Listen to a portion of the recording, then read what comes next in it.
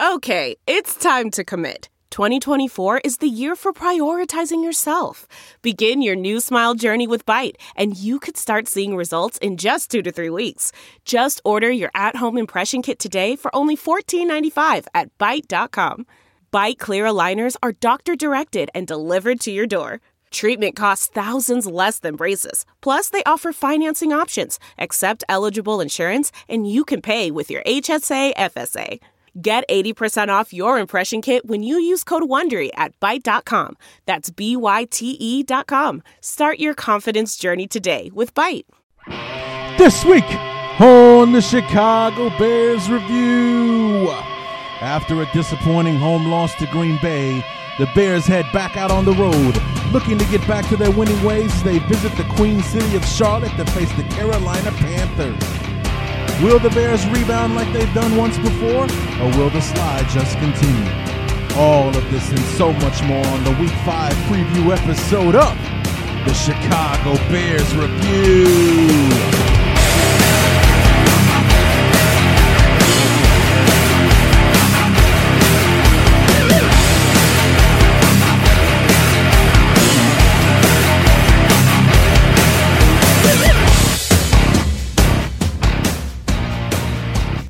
You know, after a game like the one the Bears had on Sunday against Green Bay, this is a perfect example of how coaches tell their players you have to have amnesia out there. If you have a bad play, you have a bad moment, you forget about it and you move on to the next one. The Bears need to have amnesia about that game against Green Bay and move along to the next one against Carolina. What's going on, everybody?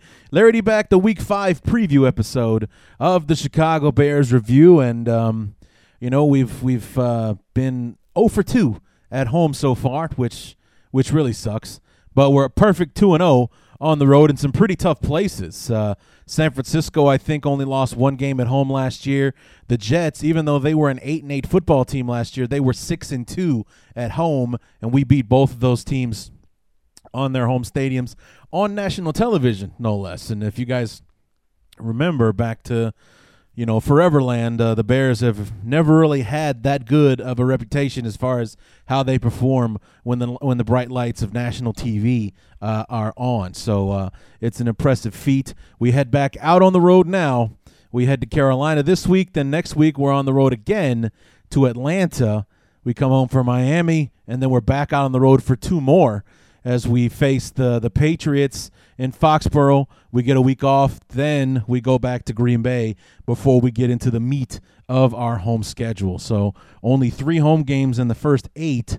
That's pretty tough. But if the Bears play the way they did against San Francisco and New York, we can get the better of it as we move forward. So big game on Sunday. It's what we call a get-back game. You want to get back to the progress you were making, get back to the way that you were before they fell flat on their faces against the Packers on Sunday. Carolina in a very similar situation. They're on a 2-game losing streak right now after starting the season 2-0. They won the opener against division rival Tampa Bay. It was a closer game than most people thought it was going to be. They only won the game 20-14 and then followed that up with a home victory over the Detroit Lions. In which the defense really shut the Lions down. The Lions, were turning the football over. Stafford threw a couple of picks, and they won that game 24-7, pretty dominating fashion. Then 2 weeks ago on Sunday Night Football, a week after the Bears beat San Francisco on national TV, the Panthers head out to Pittsburgh to take on the Steelers and got squashed. Gave up 260 yards rushing to the Steelers in that one. And then last week, Carolina went to Baltimore. It was the Steve Smith revenge game, and the Panthers, the Bears and the Panthers both lost by big margins. As a matter of fact, ironically, they both gave up 38 points last week. The Bears were able to manage a little bit more offense. They scored 17 compared to Carolina's 10, but both are coming off of games where they're pretty much reeling right now. Carolina on the 2-game losing streak, and the Bears taking a big step back after taking 2 huge steps forward, winning those big games on national TV. So lots to talk about in our news segment, and as always, our preview segment as well, with lots to cover there. So let's go ahead and dive right in with the news and notes for this week's episode.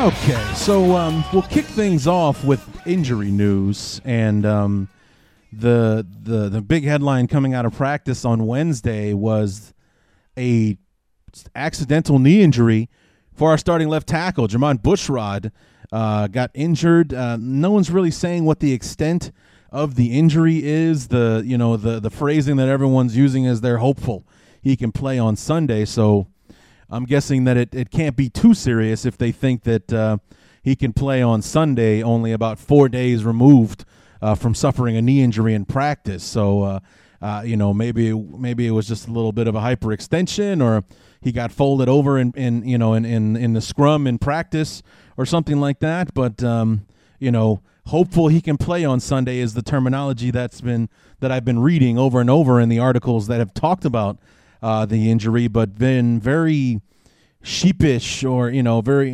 uncandid, or whatever the word is, for, details on what exactly it is. Is it a sprain, anything like that? Is it a bone bruise, whatever it is? The Bears are kind of mum on what the actual injury itself was. It just said that he was limited in practice on Wednesday because of the injury. It happened kind of an accident, and then they're hoping that they're hopeful that he can play on Sunday is what they're saying. But if he cannot go on Sunday, the good news on the injury front is that it looks like Slauson and Garza are both going to be back. Although, quite frankly, and no disrespect to Slauson or Garza, I think this is more a credit to the team itself and being deep at the offensive line. We haven't really missed Slauson and Garza since they've been gone. So, it's a blessing to have them back, because now we're stronger at offensive line. And Michael Ola, who's been doing very well at left guard, will be able to now slide over to left tackle in place of Jermon Bushrod if he can't go. Another possibility would also be Eben Britton, who the Bears like to use at times as that sixth offensive lineman, or the quote unquote third tight end that they like to bring out there when they like to do that overloaded formation with Eben out there on the line in the tight end spot, but wearing number 62, he's not fooling anybody. You know what I mean? So those are your two possibilities if Bushrod can't go on Sunday. So, and even though that Jermon made big news and headlines signing with the Bears, because that was something that was desperately needed in Chicago, was somebody that could protect Jay's blind side, because we all know Jamarcus Webb. Oh, what a mistake that was. Good God. And we let that go on for way too long. You guys know exactly what I'm talking about. He's been quietly doing a very fantastic. There's no distance too far for the perfect trip. Hi, checking in for... Or the perfect table. Hey, where are you? Coming! And when you get access to Resi Priority Notify with your Amex Platinum card... Hey, this looks amazing. I'm so glad you made it. And travel benefits at fine hotels and resorts booked through Amex Travel, it's worth the trip. That's the powerful backing of American Express. Terms apply. Learn more at americanexpress.com/withAmex. The spirit of performance is what defines Acura. And now, it's electric. Introducing the ZDX, Acura's most powerful SUV yet. Crafted using the same formula that brought them electrified supercars and multiple IMSA championships, the ZDX has track-tested performance that packs an energy all its own. Unlock the energy and order yours at Acura.com. Good job blocking and protecting Jay's blind side. You could definitely see the comfort that Jay has in the pocket now. His eyes are always downfield.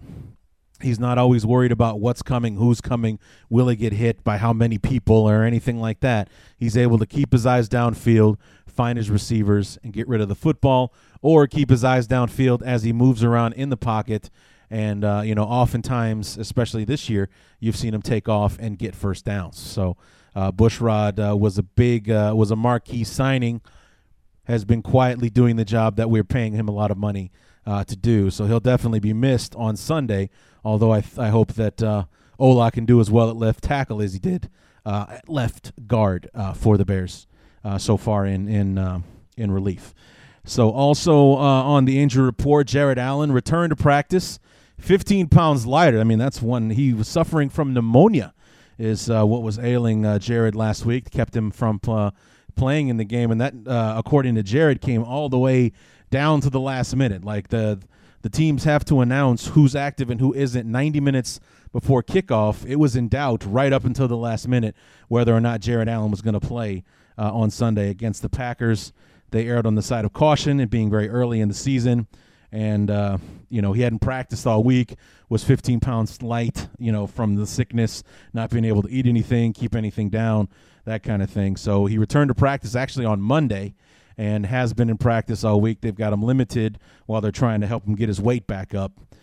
He's a small guy as far as pounds are concerned for a defensive end. He only came in to camp at about maybe 255, 260. So that means he's down in the 230s. He's smaller than Martellus Bennett right now.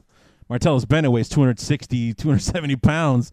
He's Martellus has got 40 pounds on him now. So it's, need to help him get some carbs in him or something to put some of that weight back on, get him hydrated and get his levels right. Lance Briggs missed practice on Wednesday with maybe his knee was just sore, but he didn't practice Wednesday. Probably one of those veteran days off or something. He was full go today on Thursday. Jermon Bushrod was limited on Wednesday, did not practice at all today. So I'm guessing that had to do with the soreness, maybe the stiffness of that knee. Chris Conte has been full go both days this week with the shoulder injury. Ahmad Dixon, who suffered a hamstring injury in Sunday's loss to Green Bay, has not practiced yet with a hamstring. Roberto Garza and Matt Slauson, we'll always lump those two guys together, both limited, but at least they're practicing. They have not practiced since the Buffalo game. So ever since they left the Buffalo game midway through about the second quarter, they haven't been on the field, and they've practiced both days this week, in limited fashion, but practicing nonetheless. Brandon Marshall and Alshon Jeffrey have both been full participation in practice. As a matter of fact, Alshon Jeffrey's name is not even on the injury list anymore, so he's 100%. Brandon Marshall, who was nursing the injury for the last couple of weeks, has been going at full speed all week this week. So, if you thought he was dangerous when he was hobbled on one leg, let's see how good he can do when he's 100%. Shea McClellan still not practicing with that hand injury.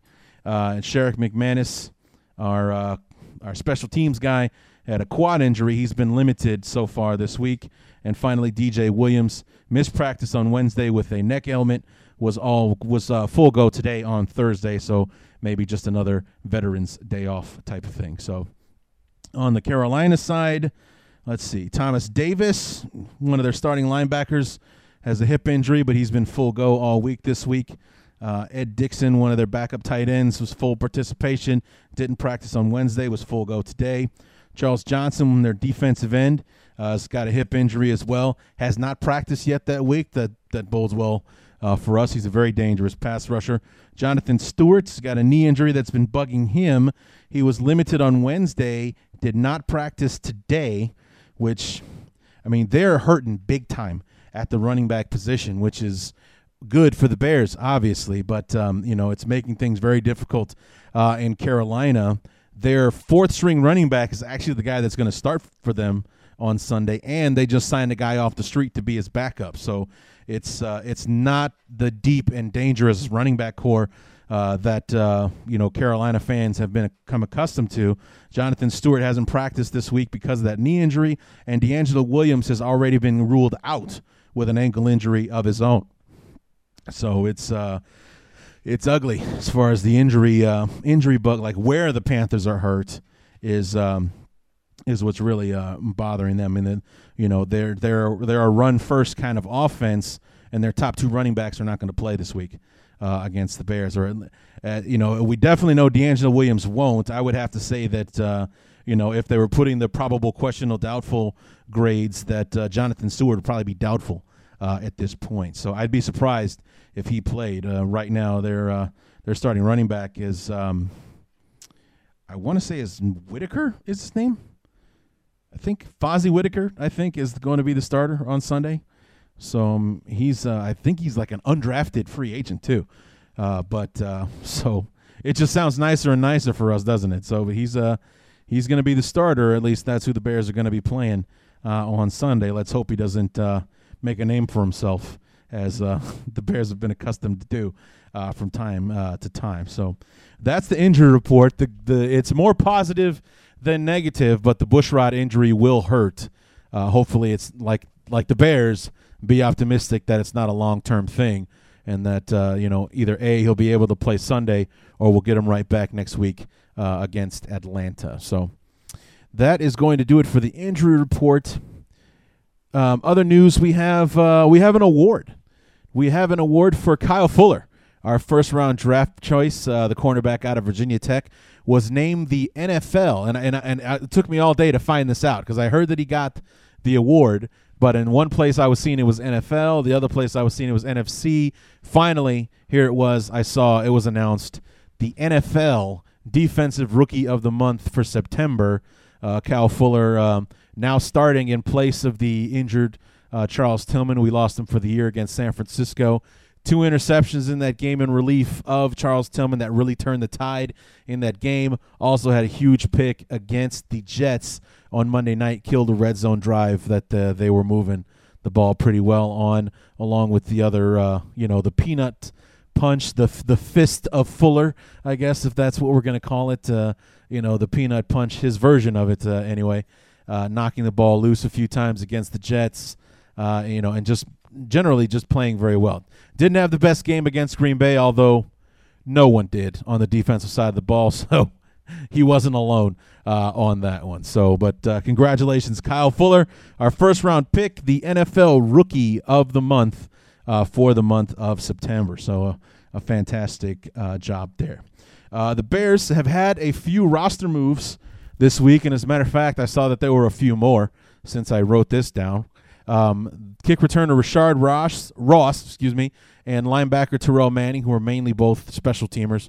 Ross was a kick returner who did not do very well on Sunday against Green Bay. Terrell Manning was a linebacker playing on special teams this past Sunday. Both were let go by the Bears. They signed wide receiver / kick returner Teddy Williams, who is known for his speed.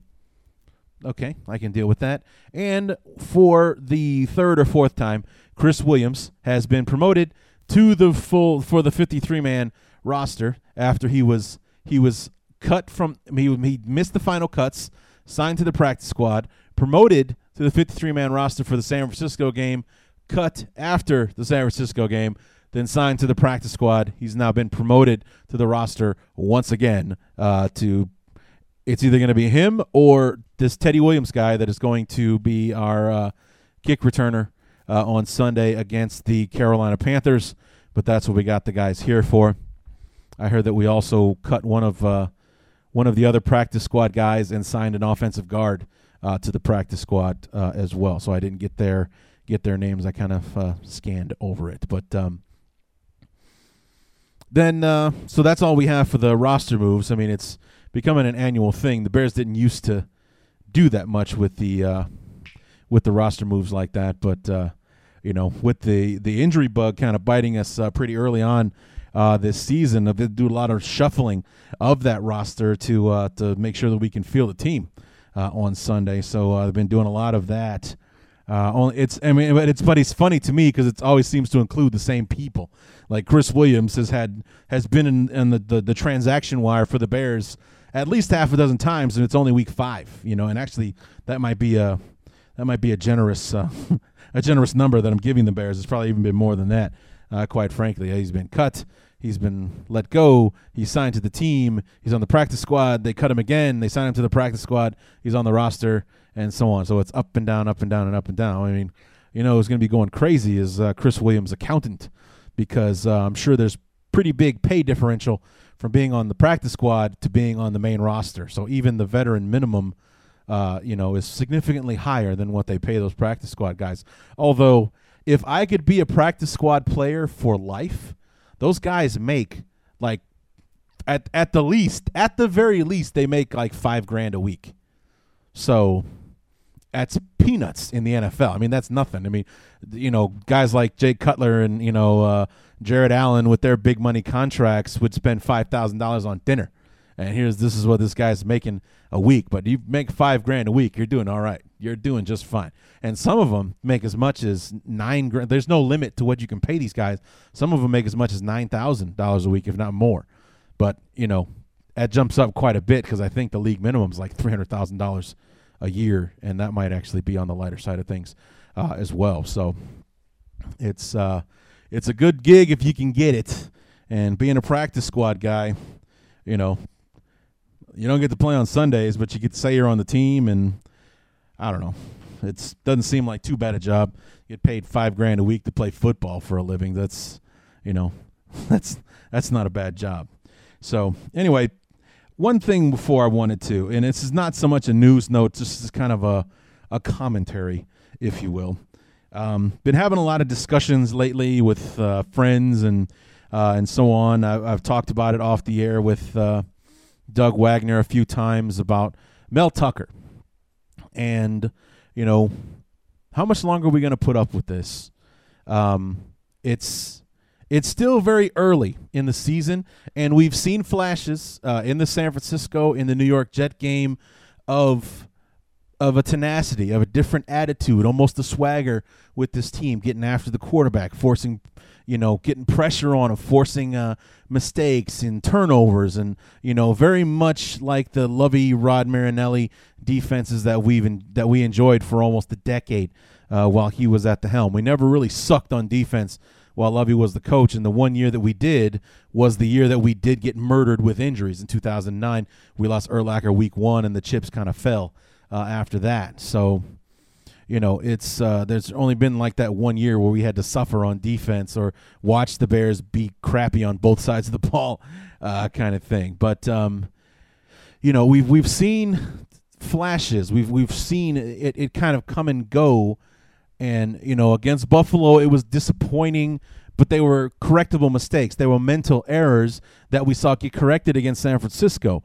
We saw the consistency as they went from game to game, San Francisco and New York, and then we laid a big turd in the biggest game that we could have done that in. I mean, honestly, that was the absolute worst time that Mel Tucker could have fallen flat on his face or have his unit look the way it did in a game.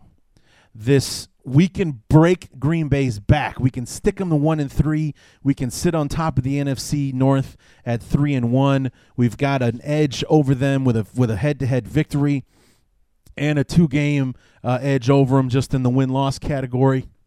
Even early on in the season, those kinds of victories can propel you to bigger and better things. I mean, just the mental spike for the team would have been monumental.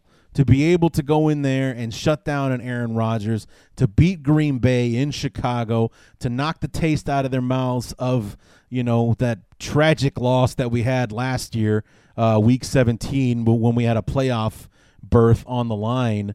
It would have been fantastic. It would have been huge for the team to be able to do that. But instead, we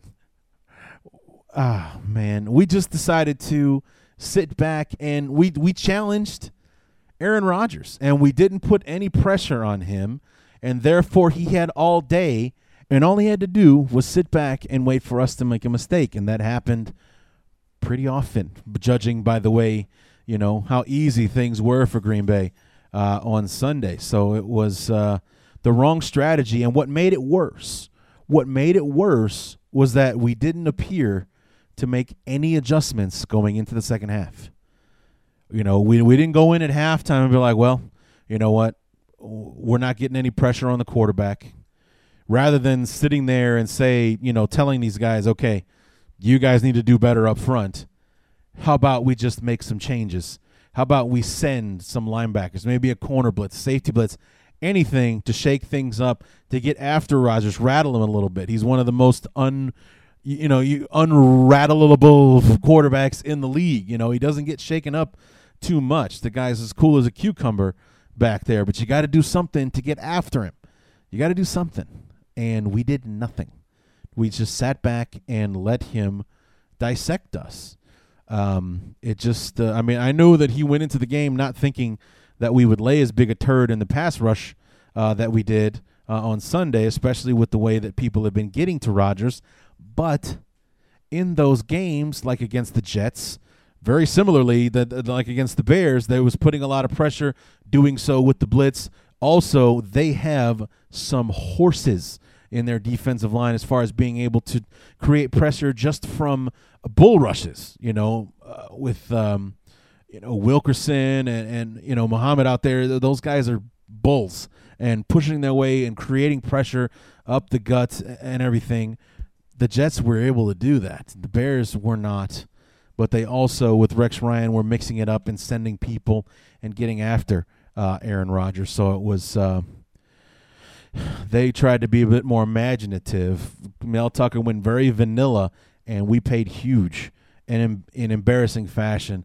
They scored every time they touched the ball, except for the final drive where Lamar Houston blocked the field goal. Otherwise, it would have been a 41-17 loss instead of 38-17. But how long? Because I know that as a Bear fan, I'm already sick of this. I know it's early in the season to be making these kinds of determinations, but when our offense can play as well as it does and has this year, and we know how much better of a team we would have, how much more success we could have, how great a team it could be if the defense could hold up its end of the bargain even just a little bit. To be the mediocre 16th ranked defense in the NFL, we could win championships with a team like that. We don't need the top 5 defense that we had in 2012 before Lovie left. We need the 15th ranked defense, that can, put a hold on the opposition a couple of times a game to give our offense a break so they don't have to be perfect every week. The only way we beat Green Bay this past Sunday was if we were as perfect on offense as Green Bay was. No turnovers, and we score on every possession. That was the only way we were going to beat Green Bay on Sunday with the kind of defensive game plan that we had going into that thing. It was brutal to watch, and just so frustrating from the very beginning to the end. Basically the way that we were playing defense was, all right, we're just basically out here to give the offense a break, and then, they'll score, we'll give the ball back to the offense, and they can get us even again. Or maybe we can hold them to a field goal, so when the offense scores another touchdown, then we'll have more points and things like that. So it just it doesn't really looks like it's working. And you've heard me talk about it. I'm a broken record. Middle of the field, behind the linebackers, in front of the safeties, wide open every single time. That's the zone where you saw Aaron Rodgers killing us on Sunday. A 5-yard slant route, boom, they're in that particular zone. They catch the ball. There's nobody around for miles, so he's going to run for the 10, 15, 20 yards before somebody finally brings him down. So, I think the Bears are worst in the league as far as 20-yard plays on the defensive side of the ball. I think they've given up the most in the league. They gave up a handful against Buffalo. They gave up a few against San Francisco, a few here and there to the Jets, and they gave up a plethora against Green Bay on Sunday, just over and over and over again. And it's like, it's what they say. The definition of insanity is doing the same thing over and over and expecting different results. That's basically the way Mel Tucker called that game on Sunday. He figured that we're going to rush 4, drop 7, and we're going to put pressure on them with 4. And even if we don't put the pressure on them, we got all the zones bottled up. We'll be able to cover them, and we're good. Hasn't worked yet, really, against anybody. Not against, E.J. Manuel, who's been benched, by the way. E.J. Manuel got benched in Buffalo. Didn't work against Kaepernick or even really against Geno Smith, and it sure as hell didn't work against Aaron Rodgers last Sunday. So how much longer are we going to wait for the Bears to do something? I mean, maybe we don't have to fire him, but maybe take the play calling away from him. We got a few guys on the defensive staff. Paul Pasqualini, who was a head coach in college, he's our defensive line coach now. Maybe he should be the guy to take it out there and, help us kind of get after it, or, maybe be more aggressive or whatever. But something needs to be done about Mel Tucker, and it needs to be done now. So, I mean, it's a young season. There's still a lot of football left to be played, but at this rate, I mean, it's not going to be a successful campaign if we keep going at it like this. So, all right, let me step down off my soapbox, and what do you say we go ahead and preview this game? Talk about the keys to the game and how the Bears are going to win it on Sunday when they take on the Carolina Panthers.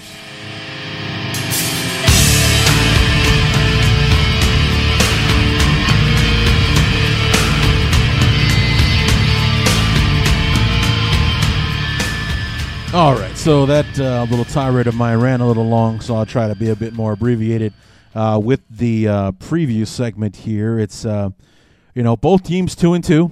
Both teams coming off of losses. Carolina coming off 2 of them. They started out 2-0, lost the last 2 games against Baltimore and Pittsburgh in rather large margins, too, on both of them. 38 points apiece that they gave up to both of those teams. The Sunday night game against Pittsburgh, then this past Sunday, Steve Smith in Baltimore getting his revenge against his old team that kind of cast him aside coming into this year. Like us, the Carolina Panthers a bit banged up with some of their more important players. For them, it's their running backs that are suffering from injury. They're also missing Greg Hardy, who's been suspended indefinitely by the team because of the no, he took a leave of absence because of the whole domestic abuse thing. He was actually found guilty of like aggravated assault against his girlfriend, but it's I think it was a pre-trial thing because the trial starts in November, and I guess they're kind of putting him on the shelf until that kind of all resolves itself. Greg Hardy, one of the better pass rushers in the league, let alone on the team, but he's greatly missed. They're kind of banged up with their other pass rushers as well. And on the offensive side of the ball, like we said, their running back tandem, probably neither one of those guys is D'Angelo Williams definitely out. Jonathan Stewart not looking good. Their third, fourth string guys, plus a guy they signed off the street on Monday, will be who the Bears are facing. Statistically, it's not very impressive. Now, granted, they didn't get off to a great start last year. They started 1-4 before they went on an 11-1 run. They won the NFC South. They got a bye in the playoffs and everything last year. So their start didn't necessarily dictate how they finished, but it wasn't pretty. So far, Carolina on the offensive side, where running has usually been their strength, is 29th running the football. They only have about 78 yards a game where they're running it. 13th against the pass, which is decent, not bad. But on the defensive side of the ball, and this plays to the Bears, who are trying to help improve their running game, Carolina's 27th on the ground in the league. 141 yards a game they're giving up. They're 12th against the pass, over 233 yards.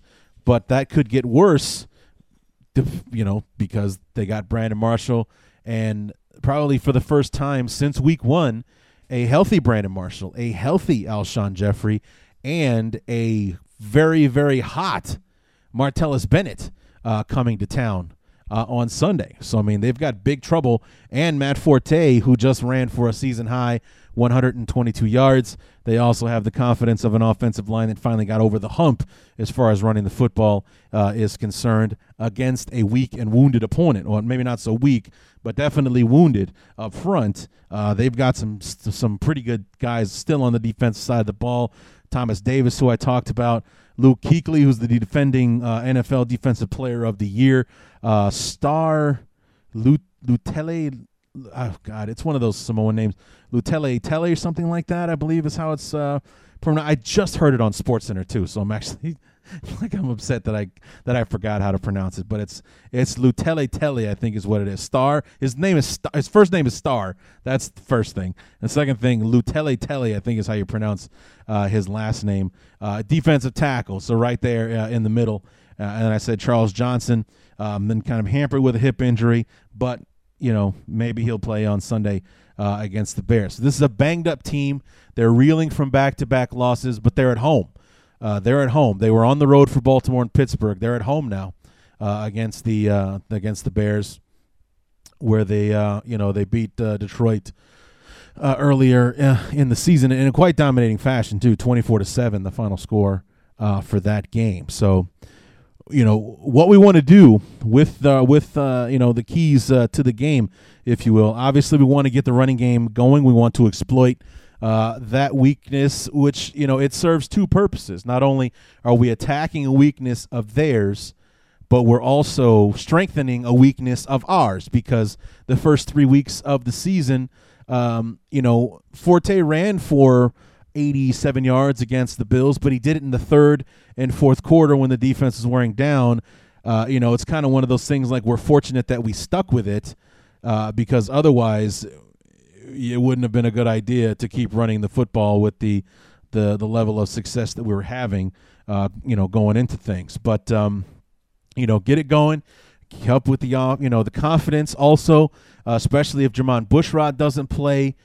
You're giving the defense fewer opportunities to get after Jay Cutler with his, backside protector not being in the game.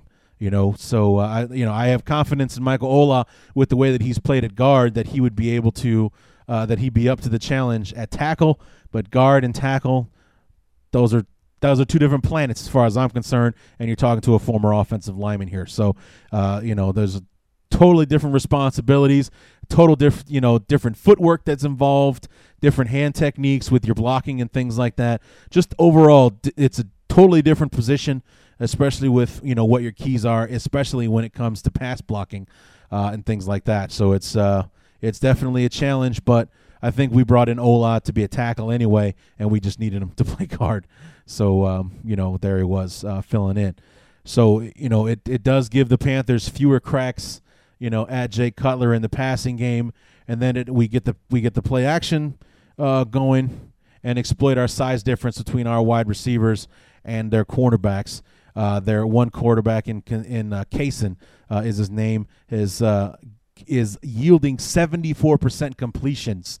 Whenever he's being targeted, 74%. So let's just round it up. 75% of the time, 3 times out of every 4 passes thrown his way is completed to whoever he's guarding. That bodes very, very well for us if the Bears can manage to stick to it. On the defensive side of the football, the strategy is going to be a little bit different as far as the running game is concerned. Obviously, we still want to be disciplined in what we do. With Cam Newton, it's not as big a part of the offense as it was when he first started, but with his size, his speed, his agility and things like that, the zone read still a factor. Now, we faced that 3 weeks in a row with Buffalo, San Francisco, and the Jets, and we seem to get progressively better at it as it went along. Aaron Rodgers, a pocket passer, not running the zone read. If they are, it's not fooling anybody because Rodgers is not going to carry the ball. It's now a factor once again with Cam Newton. So we definitely want, number one, to be disciplined. Stay in our gaps, stick with your assignments, be disciplined in what you're supposed to do. Number two, when it comes to Cam Newton, whether it be in a pass rushing situation or just being able to tackle him, period, wrap him up. He's a very, very big guy, 6'5", 235, 240 pounds. For a quarterback, that's enormous. Okay, he actually weighs more than Greg Olsen, his tight end. Greg Olsen about 235, 240 pounds himself. I think Cam Newton is actually bigger than him. He's definitely a thicker kind of guy. But when you get your hands on him, wrap him up. If anything, wrap him up and then wait for help to arrive, because help will be there shortly, kind of thing. Don't do any of this, highlight, I'm going to lay a shoulder into him and knock him down crap. He's way too big for that. He's way too strong for that. Get your arms around him, slow him down. Help will be there shortly if you can't do the job yourself. That's important. In the zone read, stick to your assignments, be disciplined when it comes to getting your hands on Cam Newton. Whether, like I said, whether it be in the pass rush or just overall we try to stop him downfield, wrap him up. Tackles, wrap him up, slow him down, wait for help to arrive. On the offensive side of the ball, actually we covered that already. That's the defensive side. There it is. I'm sorry. The passing game for the Panthers, they still have weapons. They have Greg Olsen, who statistically has performed better in Carolina than he did when he was in Chicago. That's, he had an offensive coordinator who didn't really believe he fit the system, so it was kind of going against him as it was in the first place. But he was Jay's favorite receiver when we traded him. And just earlier this week, Jerry Angelo went on record saying he made a mistake when he traded Greg Olsen. Now, granted, the pick that we got, Greg Olsen, landed us Brandon Marshall because we used that with another third-round pick to get Brandon Marshall in 2012. But still, if we could have Greg Olsen, it's tough. If you could have Greg Olsen or Martellus Bennett, who would you rather have? At this point, 6 or, what would this be, year number 5 or 6 that Greg Olsen and Jay Cutler would be together? Who knows what that chemistry would be like today? Who knows? It'd be interesting to see, if we could run a simulator to see what that would be like. Those guys together for 3 more years than they got. They were together 2000. Was it 2000? Just 2000. I think they only got 2 years, actually, 2009, 2010. Then we traded them before the 2011 season. If 4 more years, here they are, 2011, 2012, 2013, and into 2014, what the chemistry might look like between those guys now would be interesting. But you got to make sure that, in middle of the field, in front of the line, behind the linebackers, in front of the safeties, that's going to be Greg Olsen's wheelhouse. Those seam routes, those drag routes across the middle of the field, that's where he can hurt us. So we gotta get out there and make sure that those zones are covered up. Play a little man defense every once in a while. We got the speed to hang with these guys. And the other one is, probably want to get, at least lean the coverage towards Kelvin Benjamin, their number 1 draft choice wide receiver out of Florida State. He's in that Brandon Marshall, Alshon Jeffrey mode. He's 6'5", 240 pounds himself. He's a big receiver. Definitely one of those guys where you're going to throw it up there and let him go up there and get it. Let him fight for the ball. And we don't have big corners. Kyle Fuller's only 5'11". Tim Jennings is 5'9" if he's an inch. And so they're not going to be winning any jump balls against this guy. That's definitely what Cam Newton's going to be looking to do if he can get Kelvin Benjamin one-on-one down the sideline, is to be looking to throw that ball up there and let him win some jump balls and make some plays. So we definitely want to make sure that we've got, eyes on Kelvin Benjamin. We got eyes on Greg Olsen in the passing game. And then, like I said, in the running game, being disciplined, being smart, not being overzealous in our reads and such with the zone read offense, and also when we get our hands on Cam Newton, to wrap him up and bring him down or slow him down and wait for help to arrive. So those are the keys to the game. I think that this matches up very, very well for the Bears. I think we're catching Carolina at the right time. When this schedule came out, I originally had the Bears losing this game, but I also had them beating Buffalo and the Packers. We were supposed to be 3-1 going into this game, not 2-2. But with a banged-up roster, especially taking the heart of their offense away with the running game and D'Angelo Williams and possibly even Jonathan Stewart not playing on Sunday, this bodes very, very well for the Bears. They're also their weakness in the running game, something that the Bears will be looking to exploit, get Matt Forte going early and often. And and one last statistic that I saw, the Bears, number 2 in the league on the offensive side of the ball in red zone efficiency. number 2 in the league as far as like when they're in the red zone, they score touchdowns. Number 6 on the defensive side of the ball. Carolina, 32nd in the league on both sides of the ball. So chances are, even if we let Carolina into the red zone, we're going to be forcing a field goal. And if we get into the red zone against Carolina, our number 2 conversion will definitely overrule their 32nd in the league as far as allowing red zone touchdowns. So that looks good for us as well. We can get into the red zone. It's fairly looking fairly good that we're going to put 6 on the board instead of 3. So I definitely think we got a victory coming our way on Sunday. So we should have some happy knee-jerk reactions, some victory episode on Monday, and also a very happy WMT appearance in Cedar Rapids on Monday morning. So be sure and listen up for those on the WMT morning show on Friday morning, which will be tomorrow. So I'll be on with Doug in the morning, 8:38 a.m. Central Time. I'll be on the show with Doug Wagner, and also back again on Monday morning to review the Bears. It's only about a 4 or 5 minute segment, but we pack a lot into it, so it's kind of a quick hitting thing. I get out there and make a few points and so on. So it's WMT AM 600 in Cedar Rapids.